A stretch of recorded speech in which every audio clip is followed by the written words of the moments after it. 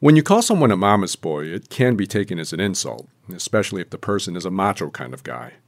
But when Cheryl Jackson refers to her son Walter as a mama's boy, it's delivered with love and longing. He was always up under me all the time. Like I had other 3 kids, but Walter would be right there with his mama, right there on my coattail, And the other 3 kids like, you need to let Walter go, let Walter cut the umbilical cord, But he's my firstborn, He's my firstborn. It was March 1st, 1980, when she gave birth to Walter. Oh, that was the happiest day in my life. A fine baby boy, and Walter was like a special kid to me, and he grew up to be a mama's boy. Everything was mama, and it was nothing too good for his mother. Even though he was married, he still was a mama's boy. And he used to come. Did he admit that he was a mama's boy? He admitted, yes. And everybody, his sisters and brothers know he was a mama's boy, And he used to come on the weekends every day, wash my clothes for work. And I used to joke with him, I'm not your wife, And every day he would call me at 5 o'clock. Ma, what you doing? I said, I'm not doing nothing. Ma, you cook? And I might say, yeah, no later than 5:30, he walking through my door. And that was every day. By most standards, Cheryl was pretty young when she became a mother. I visited Cheryl at her home in Marrero, on the west bank of the Mississippi River. By 9:30 on that morning, it was already hot. As we sat at the table in her living room, the ceiling fan was spinning as she described her life with her son. Walter was your first son. What was it like being a first-time mom? Oh, it was. That was new for you, right? Yes, it was exciting. Thank God for my grandmother and my mother to help me, Why? Because I'm young, I don't know nothing about raising no baby and stuff like that. I was young myself. I was like 19 years old, Okay, that is young. And thank God for my mother. And then my mother and my grandmother helped me. And then I was scared to change his diaper, And so it was either my mother or my grandmother changing his diaper. And I thank To be God. fair, a lot of people are afraid of changing diapers. Thank God when for that. You're dealing with poop. But then after that, I just would love taking him out, strolling him in the stroller down the street, And so people just fell in love with Walter as soon as they seen him. It's like he was like a magnet. He just draws people to him. Walter is like me, a people person, What did you learn about yourself throughout the process? Because being a new mother, 19, you're learning about yourself, learning being a mom. Like, what were the lessons that you learned? My lesson was that I knew I could be a good mother. I see how my mother raised us, and I look and I take things from my mother, what she did. She set a good example for you. Oh, yes, as we was coming up, And my children used to call me old-fashioned because I was raised the old-fashioned way. And that's how I used to raise them, the old-fashioned way. You're going to cook, you're going to clean, you're going to get up, you're going to make your bed, you're going to clean your room. I had them at the age of 5 years old at the zinc washing dishes, So that's how I grew up. As Walter grew up, he really latched onto one specific song. And Walter used to always walk around singing this song, I'm going to the upper room. Every day he would sing that song. I don't know that song. It's a gospel song, Cheryl Jackson, Upper Room. And Walter would sing that song every day. And I said, son, you love that song. I said, you're going to go to the upper room one day, but just don't rush it, I'm Tan Trung, and this is the Tan Report. The podcast this week is going to have a maternal theme since Mother's Day is coming up. Across the country, if they're fortunate to still have a mom in their life, people are planning to treat their mother like a queen that day. There will be flowers. There will be gifts. Families will take their mom out to eat. In fact, Mother's Day, according to the National Restaurant Association, is the busiest day for the industry. And that seems logical. Mom shouldn't be in the kitchen on the day dedicated to moms, right? But outside of the celebration and commercialism that often comes with the holiday are people who may struggle when it comes around. They may be far away from their mom, or maybe she's died. For Cheryl Jackson, holidays in general have been tough for several years now. But Mother's Day in particular is especially difficult. I try to keep myself busy because I know on Mother's Day, Walter will be here in the morning. Mama, what you cooking? Mama, when the food ready? Mama, fix me some food, So to be honest with you, I don't do too much on the holidays no more. I don't cook on the holidays no more. I'll call around and find out who cooked. bring me a plate of food, you know, I'm coming to get a plate of... I just can't do it. I don't know. I just can't do the holidays no more. While most families wouldn't even think about having their mom cook on Mother's Day, Cheryl would give anything to cook for Walter. The last time she was able to do that was back in 2015. And so that Saturday, he came over, and he was working on his car. And he said, Mom, do you have a fuse? I said, a fuse for what? He said, I said, oh, you're a mechanic now, you know? And that morning, I was cooking okra gumbo. And I haven't cooked okra gumbo since my child got murdered.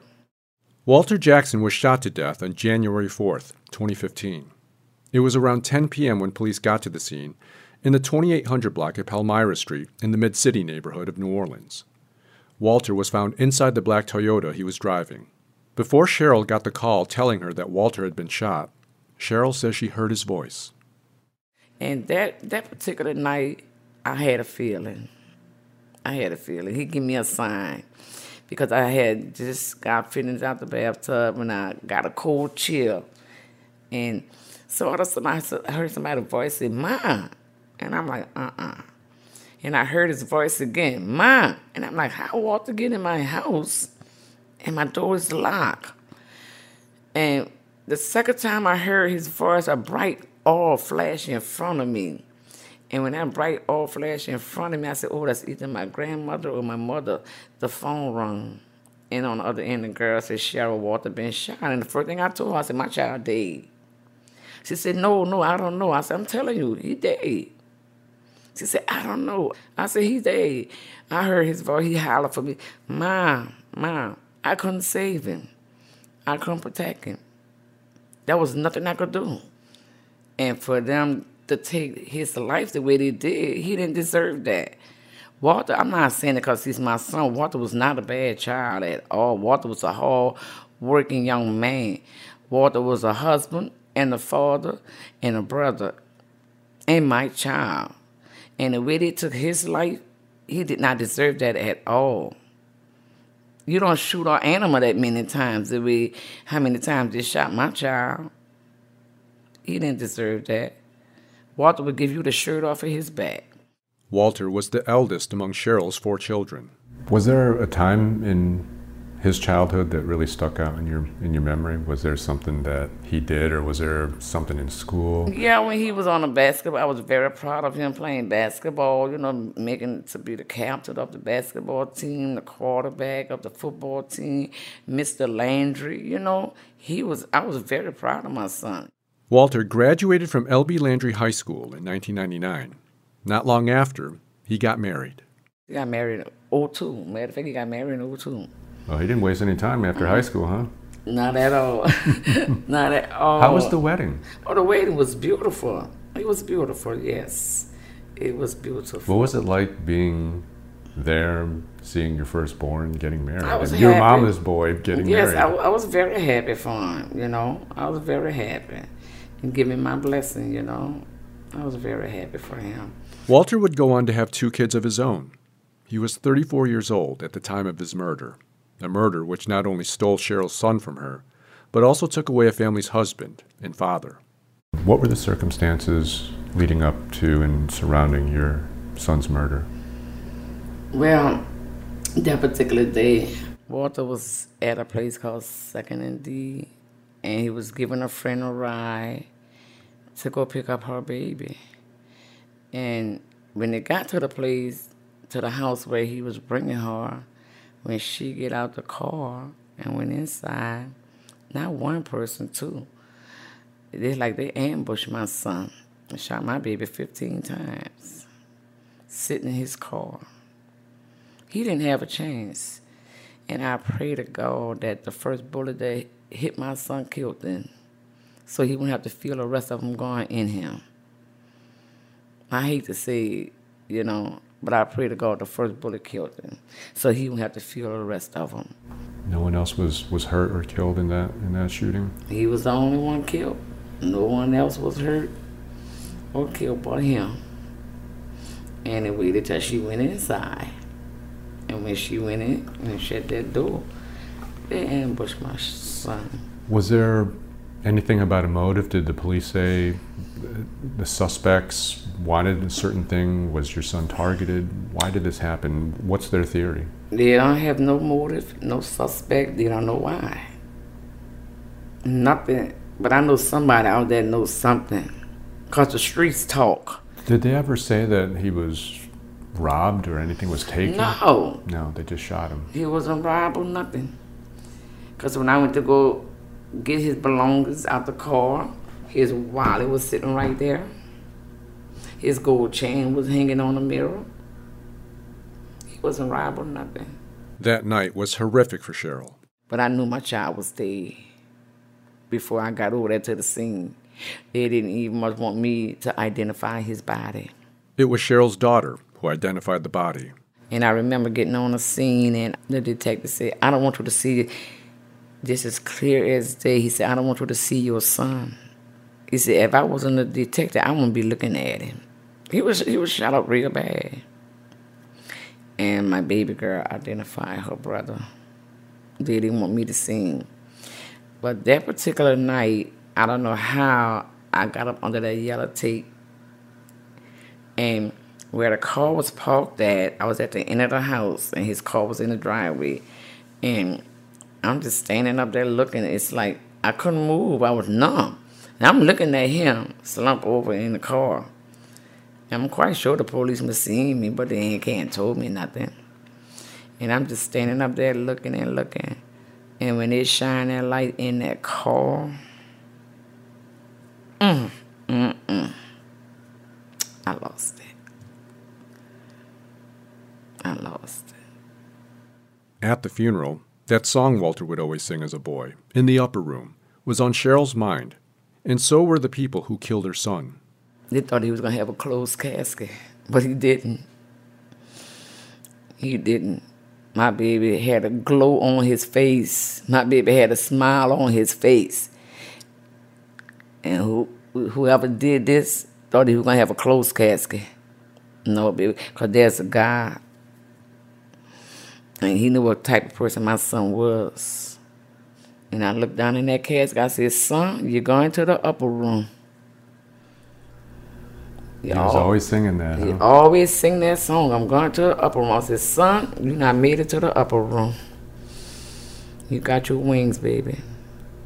I can't speak for everybody, but I think I get a feeling sometimes, especially in New Orleans, that when we see and hear about all these shootings and these murders, we tend to think that whoever was shot, the victim, did something to deserve it, or they got into trouble, they ran with the wrong people, they were in the wrong circles. And did you have that feeling put upon you that somehow your son was doing something wrong? Or Oh, no, because I know my son. No, my son wasn't no gangbanger. My son wasn't out here dealing drugs. My son wasn't doing no drive-by. I know my son, you know. So I'm not going to say that, oh, maybe he did something. No, because I knew my son. And if Walter was in any kind of trouble or anybody was after him or anything, he would come talk to me. Well, Mama, I had a fight with such and such a person. He would come talk to me. He would let me know what's going on. That's what most people think when a young black man get murdered on the street. Some of them might think, oh, what he did or what was he involved in. Everybody's not a bad person, you know. Sometimes you just be at the wrong place at the wrong time, you know. It could be mistaken identity, you know. It could be jealousy. You don't have to do nobody nothing for them to do you something. I guess that's the cruelty of the way things run in the city sometimes, is that they'll kill you over $2. So you really don't have to do nobody anything for them to do you something. And it's just sad that we losing our young men to the street, you know, and they're shooting our kids down like animals, like they hunting animals, you know. And something need to be done about it, you know. There's so much crime going on. It's like the new normal. It's just normal, you know, and it's sad. The first couple of years after Walter's murder, Cheryl was looking for anything that resembled justice for her son. The NOPD couldn't offer anything in the form of leads or a suspect in the case. I used to get frustrated with the detectives when I called and they didn't get no answer. I used to go over there and sit right there till I get to the detectives. Many days I went over there and just sit down in the office, sit down outside and waited for him, you know. And I realized, that my son's case is not the only case that he have. These detectives have their hands full. So I cannot get mad anymore, because I know one day, sooner or later, my turn going to come for my justice, And if the community will stand up and help, it won't be so hard on the detectives to try to solve this crime, Because they can have at least a pathway to information. Exactly. Somewhere to look. Exactly. But it's up to the community to help. I think you bring up an interesting point because with all the debate with city council people, there's a governor's race and they're going to talk about crime and how do we solve the crime, not just in New Orleans, but in Louisiana. But it sounds like from what you're saying, sometimes it could be just as simple as people opening their mouths and talking and saying, look, this is where you need to go to find answers. And that's the one resource we don't have. Exactly. Everybody know everybody's business in New Orleans. If you ask them where the crack house at, they could tell you where the crack house at. But if you ask them where the murder happened at, did they see anything? Nobody knows nothing. I don't understand people are afraid to talk, because, sometimes they feel like the people might come after them or whatever, But guess what? You got to take a stand. Because if you don't take a stand, you'll fall for anything. As any parent could imagine, it was a dark time for Cheryl after Walter's murder. Sometimes it gets very dark. It gets very dark. At one time when it first happened, I was to the point where I was about to lose my mind. I was like in and out of the hospital. I was lost. I'm not going to lie. One time I did. I wanted to commit suicide one time. And just how painful it is. And to think about my child not here no more. That's a pain that's worse than labor pain. Can I ask you what pulled you back from that ledge? What pulled me back when I had to look at my other 3 kids. They need me also. And they don't want me sitting around here, drowning in sorrow, going down, thinking about committing suicide. And I say, well, I'm going to start an organization called A Mother's Cry. Because 3 years after Walter got murdered, I did it by myself. A Mother's Cry is a support network for local mothers who have lost a child to violence. Last year, there were 280 homicides in New Orleans. With 52 murders per 100,000 residents, the city was once again the so-called murder capital of America. That reality of New Orleans makes an organization like A Mother's Cry relevant and, in many ways, necessary. How would you describe what A Mother's Cry does? Like, what do you want your organization to accomplish? Well, what we do stop the violent marches, we do court appearance. This Saturday, we're doing an all-white mother's dinner. That's something we do every year, for the mothers. And every year in October, the first Saturday in October, we do Stop the Violence Family Day in the park. And that's starting to get big. And I appreciate that the people that support us, and that's there for us, showing us love and support, even though they never lost a child, but, they're there for us. With a lot of love and support, and I appreciate that. When you started A Mother's Cry, obviously you started it by yourself. Were you surprised at how many other mothers quickly became part of the group because we have this epidemic of murder? Yes, I was, And, I have a lot of mothers still reaching out to me. Some of them call me on the phone, they just want to talk, and I just sit there and listen to them. You want to cry? Cry. We might cry together, I don't turn nobody away.